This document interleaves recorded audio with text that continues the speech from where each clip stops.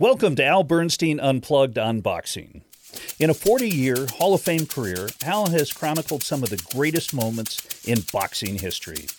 On this podcast, you get to hear him expand on those memories and talk about the current news in the sport of boxing. You also hear Al interview some of the biggest names in the sport. Here's Al Bernstein Unplugged.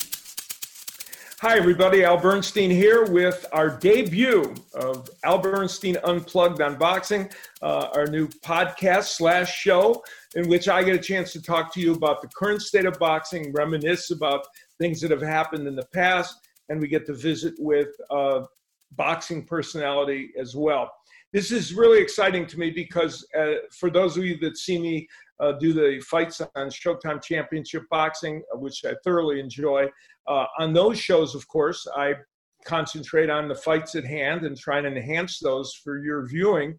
But I don't get a chance to talk about these other topics. And here I have a chance to expand on those a little more, also a chance to interact with you. And as I said, with boxing personalities that I enjoy talking to. Now, on this show today, we're going to take some of your questions that you sent in to Twitter, at Al Bernstein. That's where you send them to me, and we will answer a bunch of those. Also, in our flashback section, which is a special feature that we're going to do in every show, a boxing flashback, I will take a look back at the Marvin Hagler-Tommy Hearns fight. And then in our special interview, we will talk with Andre Ward, the great boxing champion, and also, of course, now a great broadcaster. Now, I'm not going to be a singular voice on this show. I have a co-host, and I'm happy to say that I have this gentleman with me. He is a longtime friend and fine broadcaster, my good friend Trip Mitchell. Trip, I am glad that you're taking this journey with me. Well, I'm really looking forward to it, and I understand it came down to two of us, and it was close. You know, I didn't want to say this, but you're right. It was a competition that as we narrowed down the finalists, it did come down to two people, but I'm very happy that you were able to just narrowly edge out Adrian Broner as my co-host. You beat him by just a little bit, but nonetheless, you got the job. The part where Adrian Broner said, "I want to kill Al" on the first show, can I get that a little better? You know what? That may have influenced my decision, but I'm not sure. Anyway, well, so I'm happy that you're aboard with us, and we have when we get going into the time when there's more boxing and we have more news to cover, we're going to have a news section at the beginning of the show. But for these, we got so many questions right off the bat from boxing fans that we thought we would do this section with questions, and then we'd also do some questions later in the show after we interview Andre Ward. Well, that's great. And by the way, isn't it wonderful? So now you have a way to interact with your 63,000 Twitter followers. Yeah, a lot of folks on Twitter that I interact with, and I get to talk to them on Twitter, but this gives us a chance when they ask a question for me to give them a more expansive answer. Okay, one of the first questions up.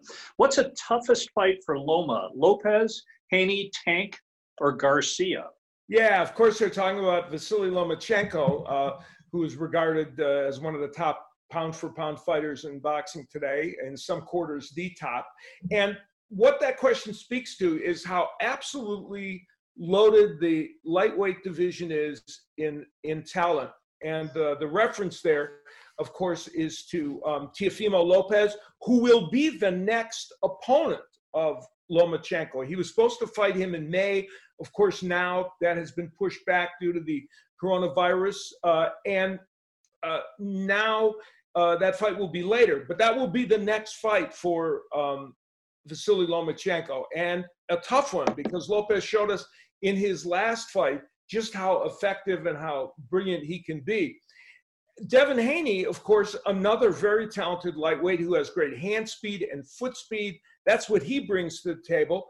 Gervonta Davis brings a lot of power. He is a powerful puncher, and he's a lefty as well, like Lomachenko. And Ryan Garcia is a young man who is very, very talented and has enormous power. Now, his trainer, Eddie Reynoso, just said this week that he thinks Ryan Garcia is a couple of fights away from facing any of these fighters that I just mentioned, but he wants him to get a little more experience, and then he'll be ready to fight them. I think all of these fighters present Lomachenko with an interesting challenge. If he gets past Lopez and he can win that fight, I think for me, one of the more interesting matchups that he could have right now, because again, I think Brian Garcia might not be ready to jump in, would be his battle with Gervonta Davis, who, of course, I've had the pleasure of calling a number of his fights, and he is, as I said, very, very powerful and a talented fighter as well. It would be the clash of two lefties. Of course, there's boxing politics involved, so we don't know whether these matches can happen. But all of them present a challenge to Lomachenko for sure, and we're going to find out next time out just how much of a challenge Teofimo Lopez presents to him. And Lopez is a very talented and powerful puncher. And one of the things that he brings to this is a really strong right hand. And Jorge Linares was able to hit Lomachenko with a big right hand to knock him down in their fight, which was almost a dead even fight before Lomachenko scored a knockdown. So Lopez will bring a lot to the dance. Oh, fantastic. Next question. What was your favorite Franklin Muhammad fight? Oh, Matthew Saad Muhammad. Yeah, Matthew Franklin / Matthew Saad Muhammad. Yeah, that's what they're alluding to in the question. And Matthew Saad Muhammad, for anybody that doesn't know, was a brilliant light heavyweight in the 1970s and 80s. And he engaged in some unbelievable fights. I saw his fight. I was present for his fight with Marvin Johnson when he won the title in Indianapolis. That was so extraordinary that you would think there is no way that would be second on my list of Matthew Saad Muhammad fights. But it is, because in 1980, he fought Yaqui Lopez in what was the fight of the year in 1980. Round 8 was the round of the year. It was extraordinary. And they had a pitched battle that went to the 14th round, and ultimately Matthew Saad Muhammad won by TKO in the 14th round. Yaqui Lopez is the very best fighter who has never won a world title. 4 times he challenged for a world title during an era when the light heavyweight division was the very best it's ever been, and yet Yaqui Lopez did not win any of those 4 fights, even though you can make a strong case that he got robbed against Victor Galindez and should have had that decision. But the fight with Matthew Saad Muhammad, which I strongly urge people, when you're done with this, watching this podcast, go on YouTube and take a look at that fight. It is just extraordinary. And Yaqui Lopez, who is still alive, Matthew Saad Muhammad has passed away. Yaqui lives in California with his wife. I got to see him about a year ago at an event out in California. And not only he's a credit to the sport of boxing, and he's one of the most delightful guys you'll ever see. And he was a true warrior in the ring. And he and Saad Muhammad produced a classic. Well, that's fantastic. And by the way, you're now going back 40 years. You can remember every round to every fight that you covered. You are amazing. In fact, there's a portion of the 80s that I think I don't remember too much of, but we won't go into that. The 80s are just a distant memory to me in many ways. Okay. We all had fun in the 80s, right? We did. And another viewer asked a really great question. What was your interview with Tomaszek after the Tommy Morrison fight the craziest ever? Oh, my God. Well, to set up that story, Tim Tomaszek was a journeyman fighter who ended up fighting for the World Heavyweight Championship against Tommy Morrison. This was right after Tommy Morrison had beaten George Foreman, won the world title, and he promised to come home to fight in his home area. And so in Kansas City at the Kemper Arena,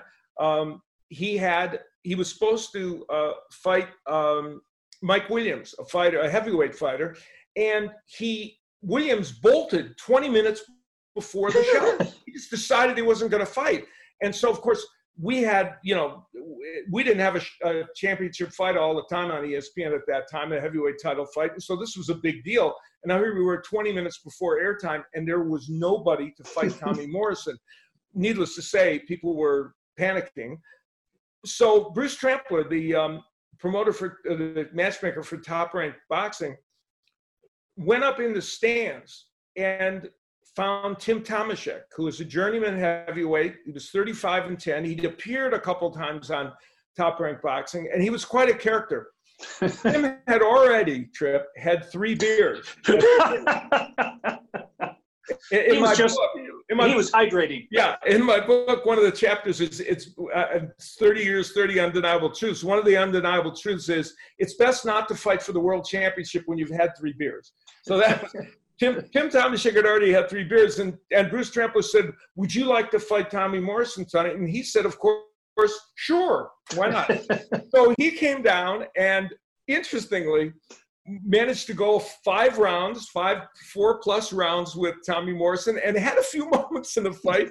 Some were weird, but some were effective. Tommy Morrison ended up, TKOing him.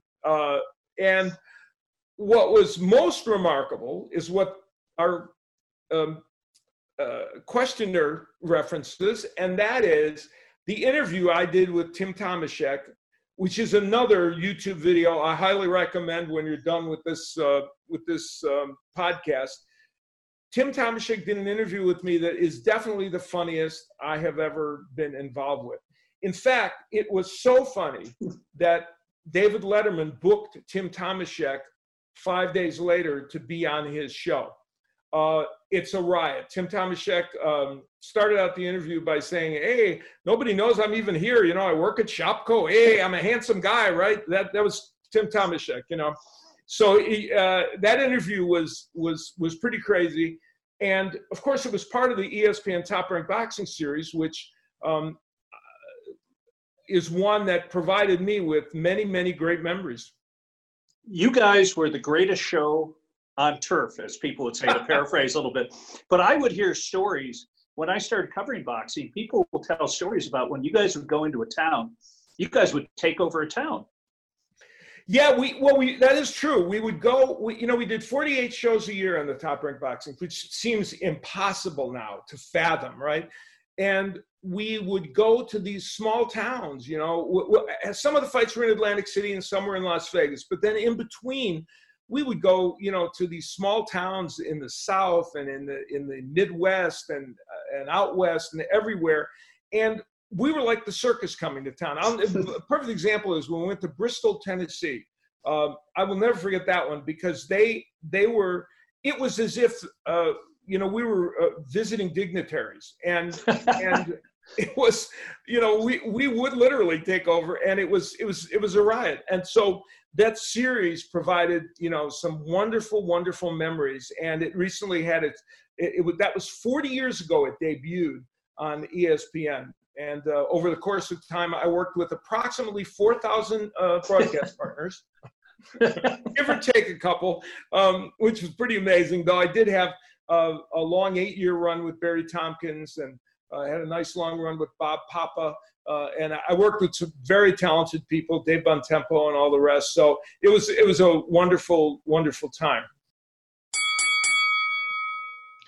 That leads us to one of the segments that we'll be doing every week on this show, and that is called our flashback segment. And for this particular week, I chose a fight that just this past week or so had its 35th anniversary. It was April 15th, 1985, when Marvin Hagler took on Tommy Hearns at the outdoor arena at Caesar's Palace in a battle for the middleweight championship. And it was an extraordinary event and an extraordinary night on all levels. Now, I was only about 5 years into my broadcasting career in 1985. I started at ESPN, as we just alluded to, in 1980. And so here I was 5 years into my career getting this amazing assignment. I had done the Hagler-Duran fight on pay-per-view, so that was really exciting. This fight was even on a higher level, really, because of the excitement attached to it.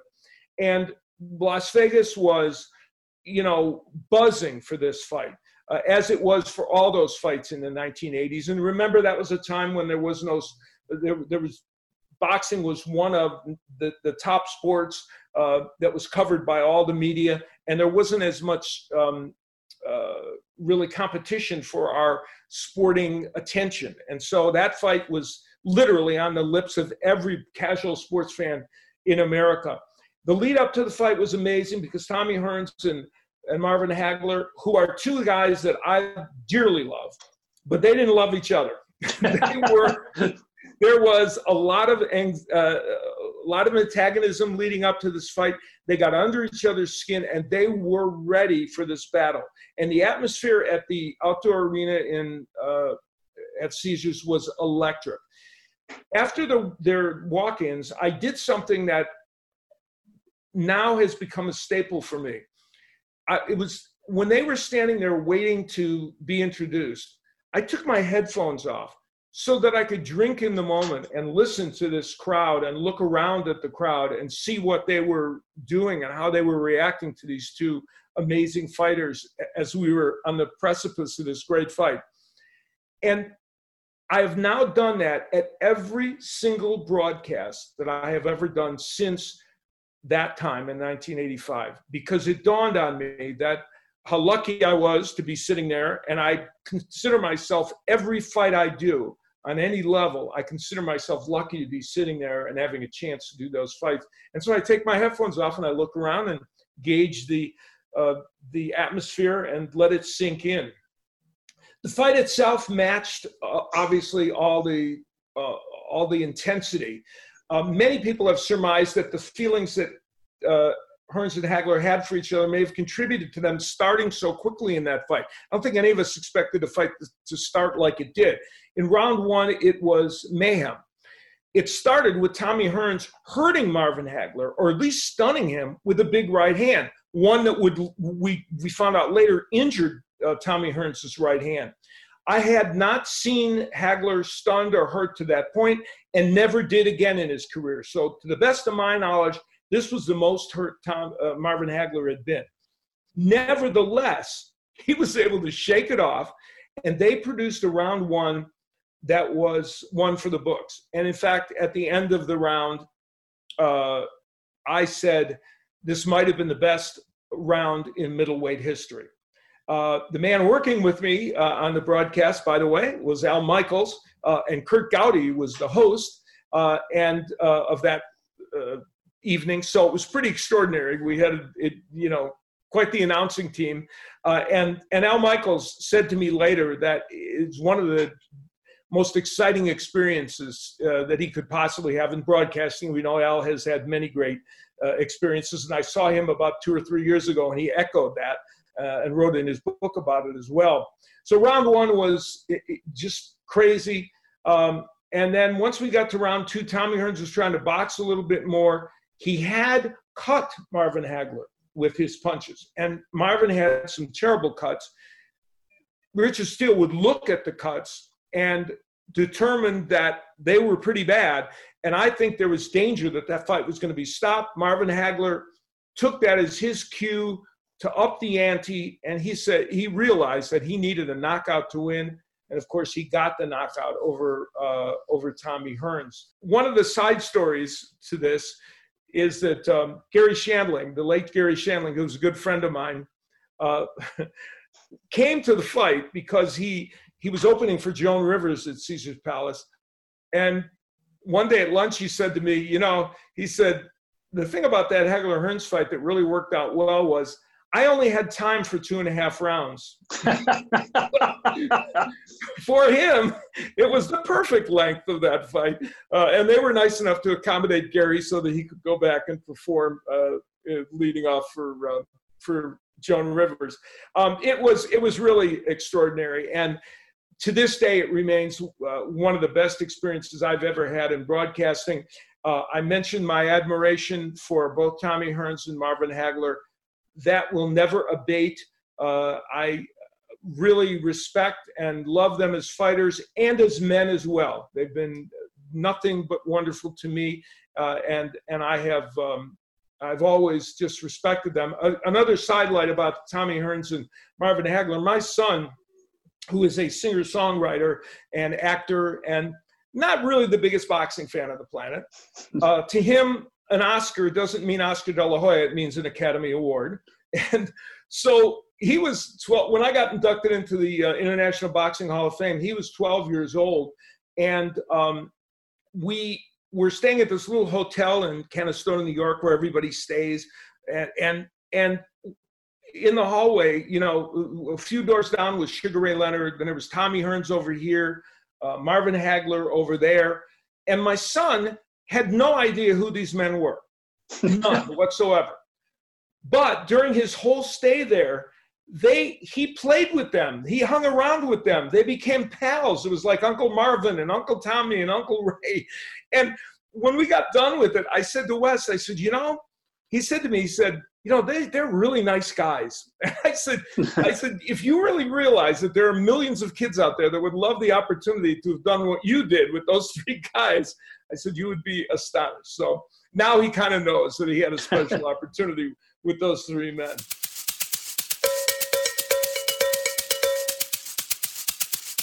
Speaking of special men,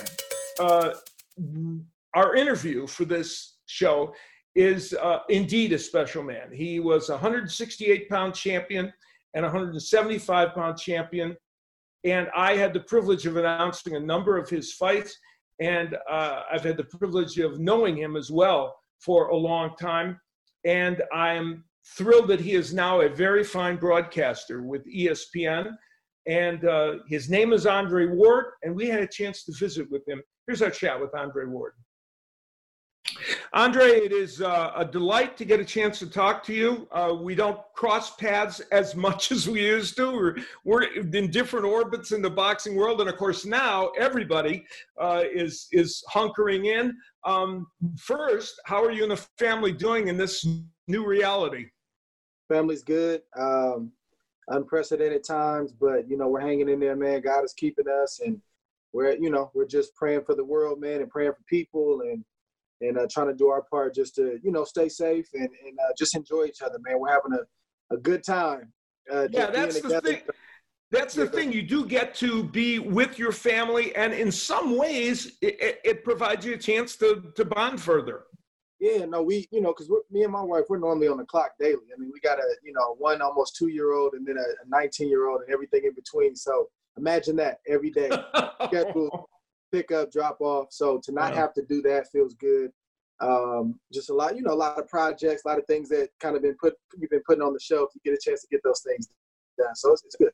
That's for sure. Now, you, of course, world champion, great fighter before becoming a great broadcaster, but put yourself for a second, if you can, in the minds of all the fighters and boxers today, and how they might be dealing with this situation, and how you might have dealt with it if you had faced it. Some of them already had long layoffs, maybe, and now here they are facing another one. How do they emotionally get past this, do you think? Well, I mean, of course, it's tough, especially for those that either have fights scheduled or, like in the case of Shakur Stevenson, like he was at the venue, he was there the week of the fight. Right. And days before the fight, it got canceled. So that right there is really hard to swallow because you spent money in training camp. You've been away from your family. You've been sacrificing, doing all the stuff. You're making weight. And then all of a sudden you get the phone call. Mm-hmm. So that's tough to kind of get through. But if you're just a fighter who, didn't really have something on the books or maybe it was a ways out, I think this is a great opportunity to show what type of discipline you have. Like fighters should not just get ready when they have something on the books. I mean, we've talked about this throughout boxing for ages, and not everybody follows that right. blueprint. But the great ones, they do. So if I were in this situation, and really anybody who is in this situation, you're not going to be able to go to the gym really and spar and do your normal routine. But there's nothing stopping you from running. There's nothing stopping you from doing your calisthenics and strength work in the gym and being mindful about what you're putting in your body at home. And I know that, it's a lot of, we all kind of got the quarantine body right now, but fighters don't really have that luxury. I mean, they can balloon up in weight, but if you're really dedicated and you're really serious, then you're going to push the plate back and you're going to be mindful about what you eat. And that way, when you do get back and when things do resume to normal, you're not so far behind the 8 ball where, it takes you 2-3 months to get right. That doesn't have to happen. I know people think that does, but you can show discipline at the table. You can show discipline with your physical fitness, and you can come back and not have that much rest to shake off. That is probably exactly the answer I would have expected from you, and eloquent as always. So the time when I got to know you the best, at the beginning, was when you were in the Super Six tournament that was on Showtime.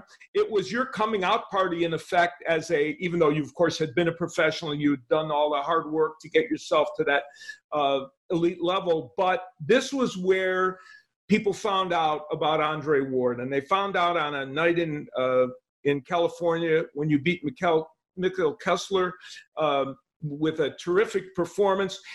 Everybody, when that tournament was happening, the scuttlebutt amongst a lot of the boxing pundits was that you were the guy to watch in that tournament. Did you feel, when you looked at that field, did you feel confident that you could handle those guys? Of course. I mean, I knew, and Verge knew, my godfather, like we knew, obviously what we possessed. And if we didn't feel like we were ready, we wouldn't have got in the tournament. We didn't have to sign up for that. But you got to prove it. So that was, the opportunity over that 2-year span or however long it was. Like, it felt like about 6 years, didn't it? It felt like 6 years of delays and setbacks, but I also got to give everybody credit for hanging in there, because that's right. Many promoters, that many fighters, and substitutes, guys get knocked off, injured. Yeah. Like for us to have finished that, that's a big thing for everybody that was involved. It's not easy to do. But no, we knew internally what we had, Al. Like we knew what we were working with, so to speak. But you got to prove it, like I said, and as I came out and proved it to the world fight by fight, I was also proving it to myself, because intellectually I can know, in theory I can know, but I gotta actually rise to the occasion and do it. And the dangerous thing about a tournament like that is that it's sink or swim. Like, you're either going to become a star or you're going to get sent to the back of the bus. Like, there were multiple careers that got ruined, as you know, in that Super Six. Yes, that's a very good point. Yeah, guys that came in with a certain reputation, certain cachet, even a fear factor, and they didn't leave the tournament the same way that they came in, and that could have easily have been me. Yeah, that's a really good point. And of course, you won the finals. You fought tough fighters and had to fight Carl Froch in the finals. Hardly an easy task, and you won that decision, and that's what set you on the path to all the other great fights you had after it. You mentioned Virgil Hunter. One of the unique things about your career is that you stayed with the same trainer the entire career that you had, and that's a rarity in boxing, isn't it? It's a rarity, but he was family. It wasn't just, a guy. He wasn't just a hired hand. Right.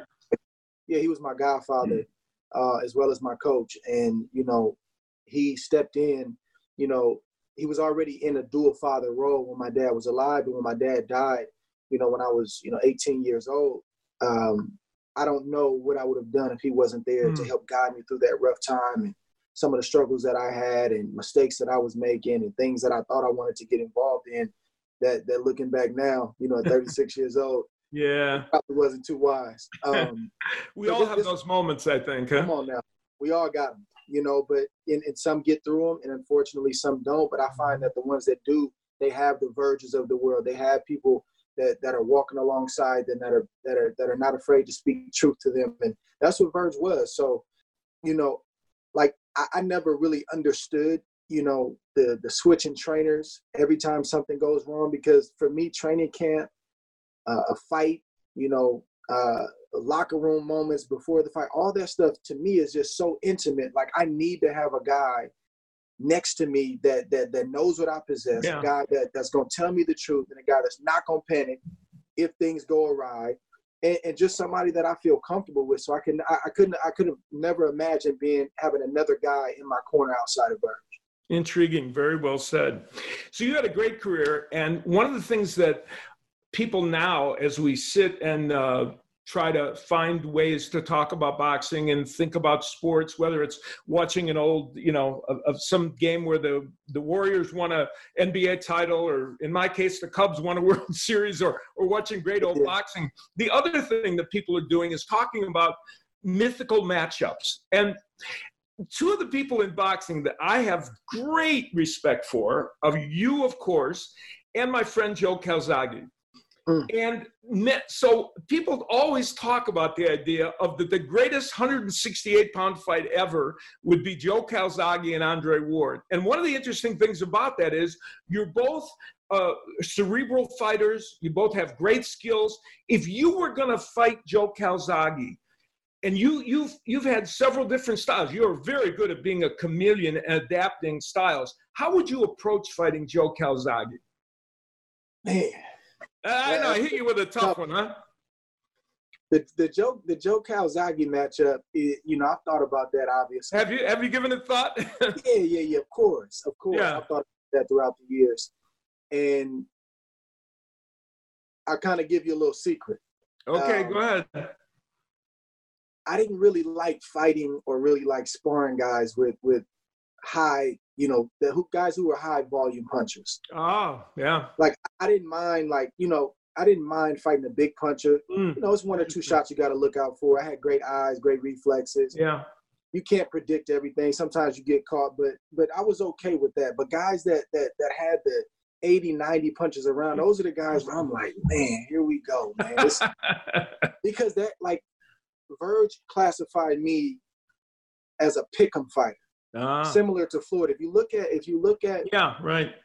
If you look at our styles, we don't necessarily throw combinations until we get you hurt. Mm-hmm. Like we're picking you apart. Jab to the stomach, jab to the head, right hand, step back, reset. Like our stuff kind of accumulates, over some rounds. But Calzaghe was a guy who, as we know, those that know the sport and who have followed Calzaghe, man, he was a guy who threw sometimes over 100 punches around. Yeah. And it didn't seem like they had a lot of steam on them, but they would add up. So that would have been something that I would have had to deal with, something I wouldn't have been happy about dealing with. but the way that you cut a volume puncher down is great feet in distance and range. And I wouldn't have tried to go punch for punch with Joe Calzaghe. We saw Bernard Hopkins do that. Bernard Hopkins is not a volume guy. He's a thinker. He's a guy that can throw combinations, but that's not really his thing. He got caught up in that game, and it kind of backfired. He had early success. Down the road, Calzaghe pulled away. My distance and my range with my feet and kind of dictating what range this fight is going to be fought at. If he gets inside, knowing when to tie up, when to work really quick, tie up, and then allow the ref to break us. Like, it would have had to been a very psychological, like a very methodical fight. And Joe would have won some rounds for sure. But I think this is where the difference would have been between me and Joe. That's interesting. And you would have tried to make him into less of a volume puncher. Well, the legs and distance and creating the range and kind of dictating where this fight is going to be fought. It's not going to be fought at the range you want to fight at, and it's not going to be fought at the pace you want to fight at. That's what you call taking a guy's punch count down. And I've done that in the past with guys in the amateurs, pros. It's not easy to do. But I think I would have got Joe by what I just mentioned, and then also the body punches. Yeah. And the inside work, but then also I know Joe struggled to make weight. True. You didn't always see it on his face. You didn't always see him huffing and puffing, but Joe would kill himself, especially late in his career, making the weight. Those are things, Joe, Al, that when you're facing a guy like that, it's not five big things that you have an advantage over your opponent in when you're facing top competition. It's one, maybe two, maybe three smaller things that you execute. So the legs and the range, the body punching inside, taking wind, slowly breaking them down, and then knowing that he tends to fade sometimes and he struggles to make weight. I think that would have separated me and Joe if we fought. Interesting. That's great. Well, I've always wanted to ask you that. So, and of course, you had a great answer. But no easy task. No, Joe Calzaghe was. And he's left-handed. Yeah, on top of everything else, right? Yeah, he's a great fighter and a great guy, just like you. So you have carved out already a broadcasting career for yourself that is extraordinary. And what most people don't know about you is that you went about it the right way. You did broadcasting up in the Bay Area. You would make it your business. And I'm having talked to you, I understand that you knew that you were going to want to broadcast, and you're you did it the way you did boxing. Get reps, get a chance to practice it, and that led you into the career you have now.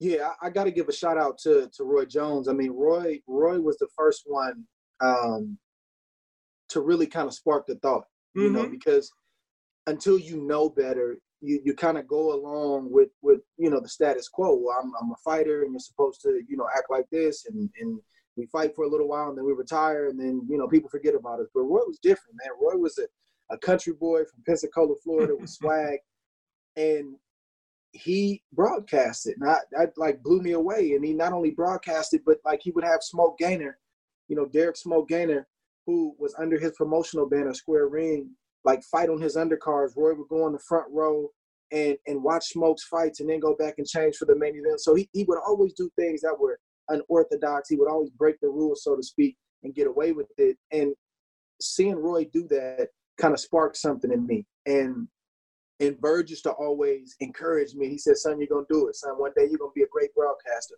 And then I started, you know, the World Series of Boxing was my first opportunity with Alan Massengale. And then I came over to Showtime with you, man. You've been such a great mentor, a great friend. And, you know, just with small things and big things, you know, sometimes broadcasters, and I haven't really experienced this, but I've seen this, experienced broadcasters don't always want to help the young buck. They're like, listen, man, I got work to do. We're on live. You got to figure this out. And fortunately for me, you know, when I started off at Showtime, you weren't like that, and the other guys weren't like that. So I learned on the job. I learned a lot quickly, made mistakes. And I don't think people realize how long I've actually done it, kind of off and on. When I was active, you know, even at HBO, right, I did what the frequency wasn't there. Like I'd have 5 to 7 shows a year, whereas now it's 15 to 20. So it's kind of been a long road, but just great mentors. I mean, you know, Max Kellerman has been a great mentor. Jim Lampley's been a great mentor. Obviously, my guys at ESPN, they're always great.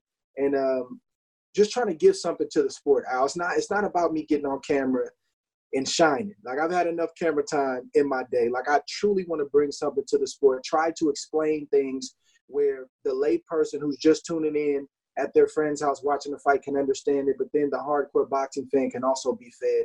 And just trying to uplift the sport, give people a fair shake, be as objective as possible, as honest as possible.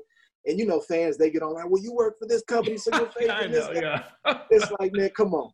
I got a little bit more integrity than that. But you try to do the best you can to not let any personal feelings get in the way. Like if I feel a certain way about a fighter, and not to say that I do, but if I did, that shouldn't come across on the screen. No. And I've learned that from guys like yourself, where I really don't know how Al feels about this guy on a personal level. He's calling the action in the ring, and that's what I try to do. And that is what that was extremely well put, and that's exactly the case. And that's why your career has been so good, and that's why you're one of the best to do this. And as you recall, when we had discussions about it, I said you were going to end up being the best color commentator. You've always told me that, and I'm like, ever. What? So I couldn't believe it. You're on your way to doing that. Speaking of which, and before I let you go, the most recent fight you did was, or one of the most recent, there might have been one after, but was Wilder and Fury. And it was, you know, I did the first Wilder and Fury fight, and then you were part of the broadcast team, of course, that did the second one. And while the first one went some ways to form, because it was the way you would expect that fight to go, you know, Fury boxing effectively, Wilder landing a couple of big power punches, coming this close to a knockout and not quite getting it. The second fight was nothing like that. And I'm curious, when Fury came in at a very high weight and came in at 273, I remember thinking to myself, oh my, this doesn't seem good. Yeah. You feel like maybe, though, did you buy into the idea that he could bully Wilder like he did? I mean, of course. Like, I mean, at his size, like those are two big men. Like, of course he's big enough to do it, but that's not really his game. No. So I felt the same way that you felt when I saw the weight gain, and I heard all the talk about the weight gain, and I said, hold on now. Yeah, I know, yeah. said, hold on. I said, why would you become kind of a sitting duck and have more mass on you and almost like a weighted vest? Like, why would you put on another 8 to 10 or 15 with a guy like that? But then on the flip side, I said, there's also some gamesmanship here because Fury he's a great, gamesman. Like, he knows what to say. He'll float certain things out to get a reaction. He'll float certain things out to, get a reaction from the opposite camp. And I think it was some of that. So there was truth in there. He did come in heavier, but some of the way he talked about it, the frequency in which he talked about it, he wanted to get in Wilder's head. Yeah. And Wilder came in heavier. Don't know if that was originally by design or not, but I think that affected Wilder. And I think once you tell a guy that you're going to do something, hey, I'm coming in heavier and you're going to feel my strength, it's going to be a different fight. And then he gets in the ring and physically feels you heavier, stronger, and it's a different fight. Now all the doubt, all the questions come rushing back to his head, and he has to deal with that in real time. So I just think Wilder never really had a chance to get settled. I don't know how you feel about the costume weighing his leg. I don't know, man. At the end of the day, at that level and at that stage, you got to figure those kind of things out. And I give Fury credit, man. He not only did it, but he called a shot. And you got to respect that. And I'm looking forward to the rematch. I know Wilder's going to get himself together as best he can psychologically and physically and come stronger. But Fury's going to be stronger as well, too, because he knows that he can do this now. He's not just guessing or trying to, talk himself up. He knows. He's proved in front of the whole world, so he's going to be tougher to beat as well. Yeah, it's going to be quite an interesting matchup, so I'll look forward to hearing you talk about it. Before I let you go, I think you're really an interesting guy to me because you are a man of faith. Your faith is a big part of your life, and you don't hide it. You let people know that it's a part of your life, and yet some people that are that have their faith out there and it's an important part of what they do get accused sometimes of using it as some kind of club to bash people with or create an atmosphere around them. And you've never, ever done that. It reminds me, I'm writing a book with Eddie Mustafa Muhammad now, and he was talking about Ali, who was a mentor to him. And one of the stories he told was how Jimmy Ellis was sparring with Ali, and some of Ali's camp members were trying to talk him into converting to Islam. And Ali said, no, leave him alone. He knows his mind. He knows what he's doing. Leave him alone. And I find it really intriguing that you've been able to walk that line and be very open about your faith, and yet it never seems to create any issue. Does that make sense what I'm saying? For sure. And it's not an easy line to toe. It's not, but I have great, leadership and great mentors, in my life. I got a bunch of deacons at my church. My pastor, Napoleon Kaufman, here in the Bay Area, man, just guys that have lived it out, in real time in front of my face. And I've seen the balance that they've struck. And, guys that are available when I call and say, man, what do you think about this? Or how should I handle this? So that's a lot of it. And then God just kind of leading you, in real time as well. Things happen, people ask you questions, and you got to have a response. And God's been faithful in helping me do that as well. But my thing is this, Al, like, I love Jesus, man. I'm a believer. And I wouldn't be sitting here talking to you, in my right mind if I didn't give my life to him at the age that I did. And there's just too much evidence in my life and things that have happened that I've seen too much to go back. So to say that is to say that is my sure foundation. And I want that to be everybody's foundation, but I also respect the fact that people do have different beliefs. I do, respect the fact that people are going through a process. And I think one major thing that I've learned over the years is sometimes your zeal can kill. You want to have zeal according to knowledge. And people will let you know if they're open to hear, your belief system, right, or if they want to know how'd you get here, man? Explain that to me. And I think it's just being sensitive to know when to act and when to speak, and then when to just live it out, because there's a lot of people talking in the world, Al, and their life doesn't match up with what they say. Yeah. And I'm not proclaiming to be a perfect man by any means, but I hope that my life speaks, and my life is preaching to some degree. And then, I only speak when I have to, or when I feel led. So I've tried to strike the balance. It's not an easy thing, but it's encouraging to hear you say that, though. Yeah, it's true. It's interesting to me because I find, and it's when you're a public figure, all these things come into play, don't they? And in your case, it's just intriguing to me. Andre, go I'll ahead. add this, Al, if you don't mind. I think one thing too, when you do get people who kind of bash you about your faith and say that people don't want to hear that, I just stop and I think and I say, man, I see a lot of filth out there in the world, and things that I'm guarding my kids from, social media, not social media as a whole, but just things that are out there, people with no clothes on, people that are telling your kids it's okay to vape, it's okay to smoke, it's okay to do all these things. Like, it's okay for that message to be heralded every single day in the world. And in some cases, it's our normal. We sit back and we just kind of laugh, or, it's all good. But when somebody says, man, hey, I hear all that, but man, can I just kind of share how I got here and how I've been sustained? Oh, nobody wants to hear that. That's a little strange to me. Why are things that we know that are bad get heralded every day? And in most cases, I'm not saying that everybody's okay with it, but there's a conglomerate of people that are okay with that message being put forth. But then when somebody tries to share something positive or share how they got to a certain point or how they have remained in this place, nobody wants to hear that. So that's a little strange to me, and I think that encourages me to be ready to speak when it's time to speak. Interesting. Well, and everybody, as you point out, everybody has their own journey to walk, and there are different ways to get to the same point. But when something works for you, you want to talk about it. Yeah, I think it's really fascinating. Andre, you are a credit to the sport, have always been, and I'm really delighted that you were the first guest on my podcast. I really, really appreciate it.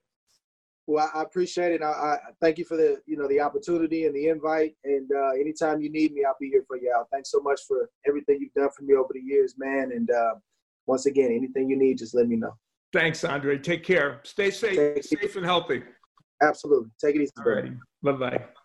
So that was our chat with Andre Ward. And, I just find him to be one of the most interesting and articulate people in the sport of boxing. And I think the way he described and explained things in that interview speaks to that point.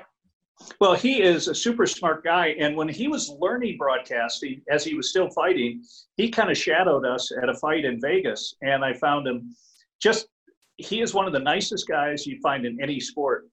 But he's also a thinking man's fighter. And he said a couple of things in the interview, and he talked about fighters who get way too out of shape between fights and how they hurt themselves. And I thought that was very interesting. Yeah, and it was pertinent now because of where we're at with fighters having these layoffs due to the coronavirus, and how some will be disciplined in this and some won't. And you and I stay at our broadcasting weight between fights. We're very consistent, yes. Yeah, discipline, I think, is the key. But he talked about a Calzaghe fight.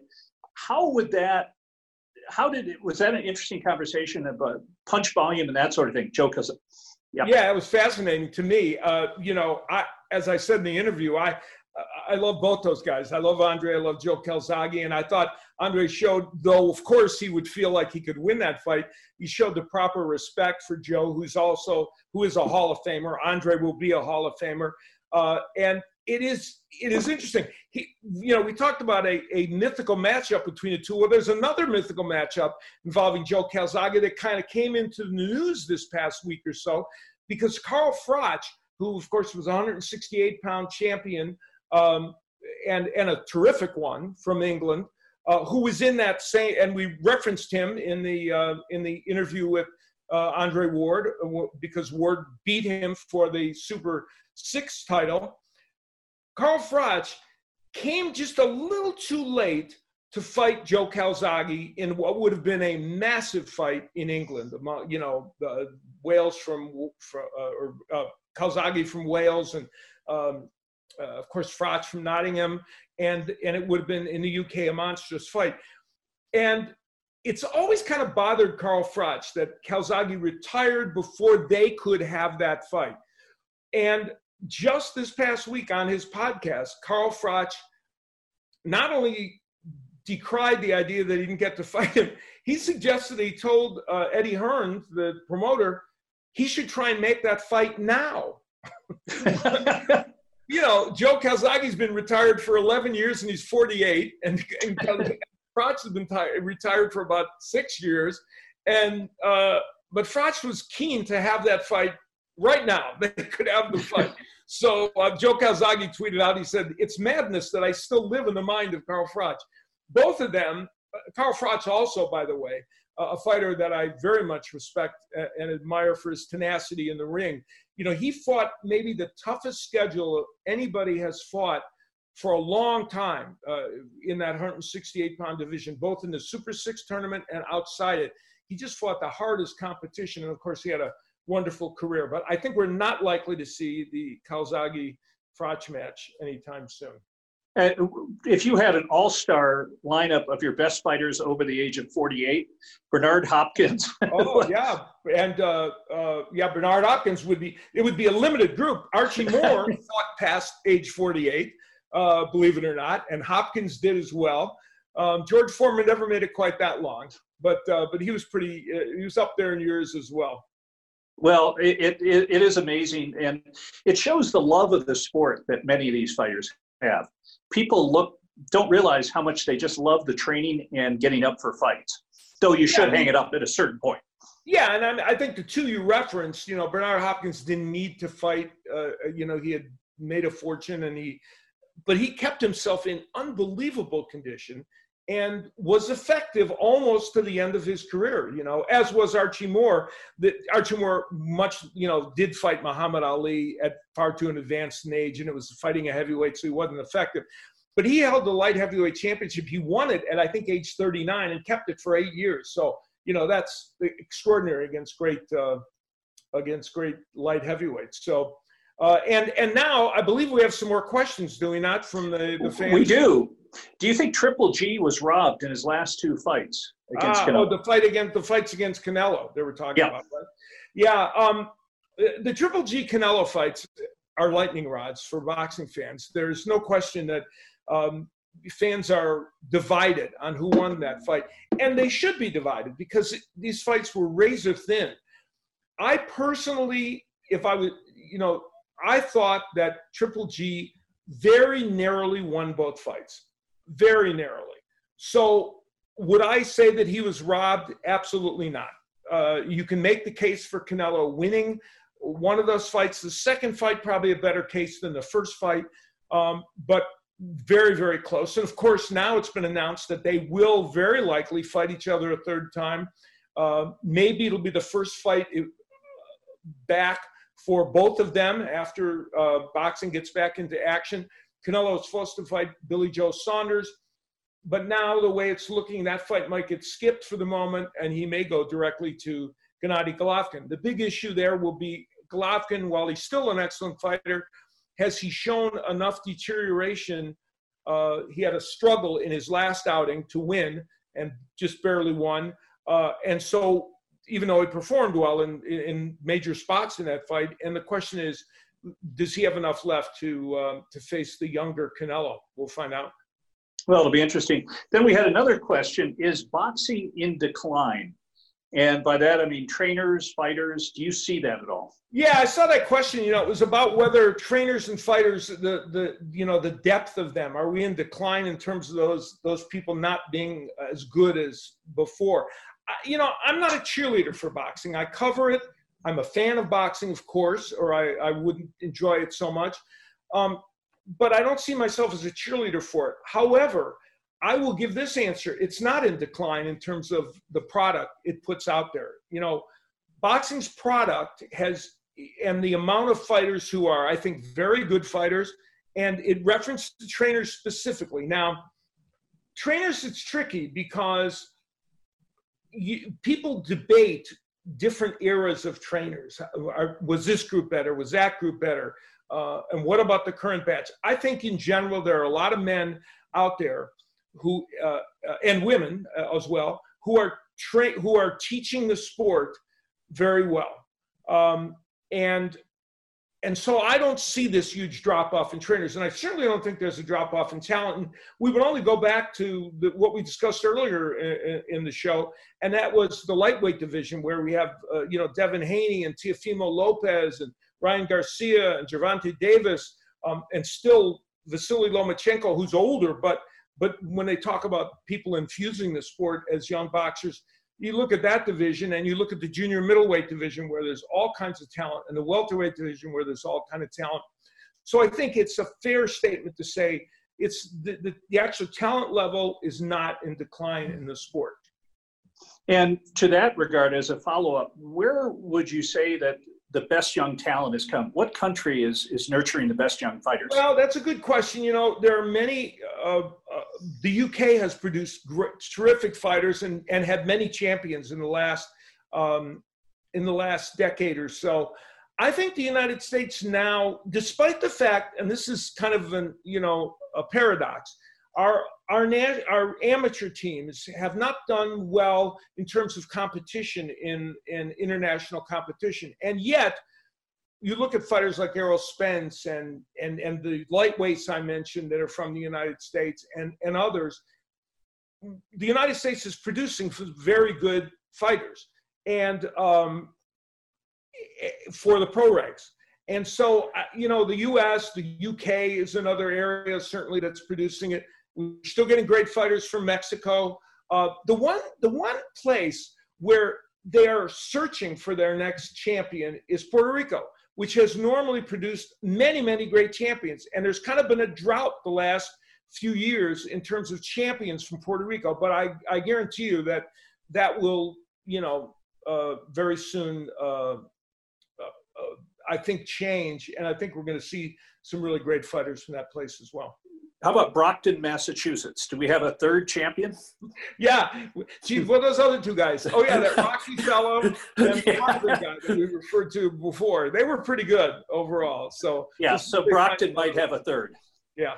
And you were a big fan of Detroit, the Kronk Gym, Emmanuel Stewart. That meant a lot to you. The 80s, they were, it was amazing what they did, and 70s as well. And they produced a slew of champions. I was fortunate to announce their fights. Hilmer Kenty, Tommy Hearns, Milt McCrory, Duane Johnson. The list goes on of great champions that they produce. So boxers come from everywhere, and a lot of times they come from unlikely places. But Detroit was certainly, like the city of Philadelphia, was a breeding ground for great fighters. Okay, and our final question from Twitter. What is the craziest thing you've seen at a match? The craziest thing I've seen at a match, I think, live, was definitely the Fan Man. That happened here in Las Vegas, outdoors. I think it was at the Mirage or the Hilton, one of those outdoor sites. And my back was to the Fan Man as he came in. And it happened at the Riddick Bowe Evander Holyfield second fight. And it was a very close fight going along late in the later rounds. And all of a sudden I was facing the ring, and from over my head came this guy in a parachute who literally landed just outside the ring. He could have landed on top of Riddick Bowe and Evander Holyfield. It could have been a terrible situation. Landed in the one spot where he didn't actually hurt anybody. It was a row just outside the ring where there's a kind of a bigger row there. And it was crazy. And not only was that crazy, what ensued was nuts, because Riddick Bowe's people, Rock Newman, his manager, and a bunch of other people started beating this guy up. They were distressed at what he had done. And so before the police could get in there and break things up, that was pretty nutty. Now, the weirdest thing that's ever happened at ringside on a personal basis, if I could transition into that, and why not, right? We can do whatever we want here. I don't think there's a rule, is there? There is not.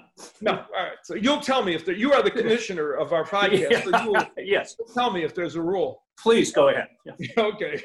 Trip Mitchell, co-host / commissioner of the Al Bernstein Unplugged. So at ringside, when I was doing the second match between Juan Manuel Lopez and Orlando Salido, they'd had a great first fight down in Puerto Rico, and Salido upset Juan Manuel Lopez. And so they did the rematch again in Puerto Rico. It was again an exciting fight. It was stopped. And there was maybe a teensy bit of controversy as to whether it should have been stopped at that point, even though Salido had Lopez in all kinds of trouble. And some of the fans were distressed that it was stopped. And of course, when boxing fans get distressed, they throw things, they throw, items that are near them. Occasionally they'll throw a spouse if it's at all possible, and so they were throwing things, and a full plastic water bottle with water in it hit me right here. And when there's water in a full, when it's full, a plastic water bottle can hurt. And I opened up a gash right over here, just above my eye. Thank goodness it landed there instead of right on my eye. And I was like stunned. This was right after, so we're still on the air and I'm supposed to be still talking. And I was like really stunned. I somehow managed to get through the rest of the end of the broadcast.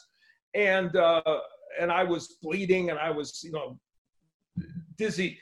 But in keeping with broadcast television and the expectations of it, at the end of every broadcast, I would take this kind of review of what happened in the evening that Showtime would then put on digital platforms and air as a, kind of a review of the fights. The young producer that did that walked up to me like, I'm going to say about a minute and a half after the show ended and said, "Okay, you ready to do this review now?" I'm bleeding from above my eye, and I could barely walk. And I said, I think we might wait on that one. Just did you have your own cut man? Yeah, that's a very good point. I should have had somebody great cut man like Miguel Diaz or or Chuck Bolden or Eddie Aliano, the great man from the past. But no, that's one thing they do not provide. They will provide you with makeup on the Showtime show, thank goodness, but they don't provide us with a cut man or woman, so that's not so good. Well, Al, real quickly, Al, my favorite memory from boxing happened outside the ring at a Valley Bank in Vegas. Buster Douglas, after he upset Tyson, got signed by Steve Wynn. As someone joked, I think you joked it's the only time that Top Rank and Don King ever got together, and that was hating Steve Wynn for a while. They gave him $1 million check, the big check. They gave him a smaller check. He walked across the street to Valley Bank and tried to cash it while I was in there. Oh, and wow. Buster Douglas was shocked they didn't have $1 million for him waiting. He thought they would just hand the cash over to him. Exactly. Yeah, and that is Las Vegas in boxing. Yeah, that is actually the embodiment of Las Vegas in boxing. And, of course, Buster Douglas went on to lose his title that night, or at that time, to Evander Holyfield. A little too much room service for Buster leading up to that fight. Well, this has been a lot of fun. I want to mention also my colleagues at Showtime will be airing. You can watch it on every Friday night. They're airing great fights from the past as we, have our hiatus from live boxing. And the next one's up will be Paulie Ayala and Johnny Tapia. That will be on Friday nights on Showtime. And so you want to tune into that and check out the consecutive weeks of his fights from the past and from the Showtime archives that they'll be putting up there. We are going to, in our next show, we'll be featuring, speaking of Showtime, Brian Custer, who is the host of Showtime Boxing, a great broadcaster who does football and basketball for Fox, and he's a terrific guy. And I want to thank Tripp for co-hosting this inaugural show, and also my thanks to Andre Ward for visiting with us on this show. It was really a delight to talk to him. So continue to tweet me questions at Al Bernstein. Though we have so many, I think we could supply another 5 or 6 shows at least with the questions you give them. But keep doing it, and I hope you've enjoyed this debut episode of our show. And we'll see you next time.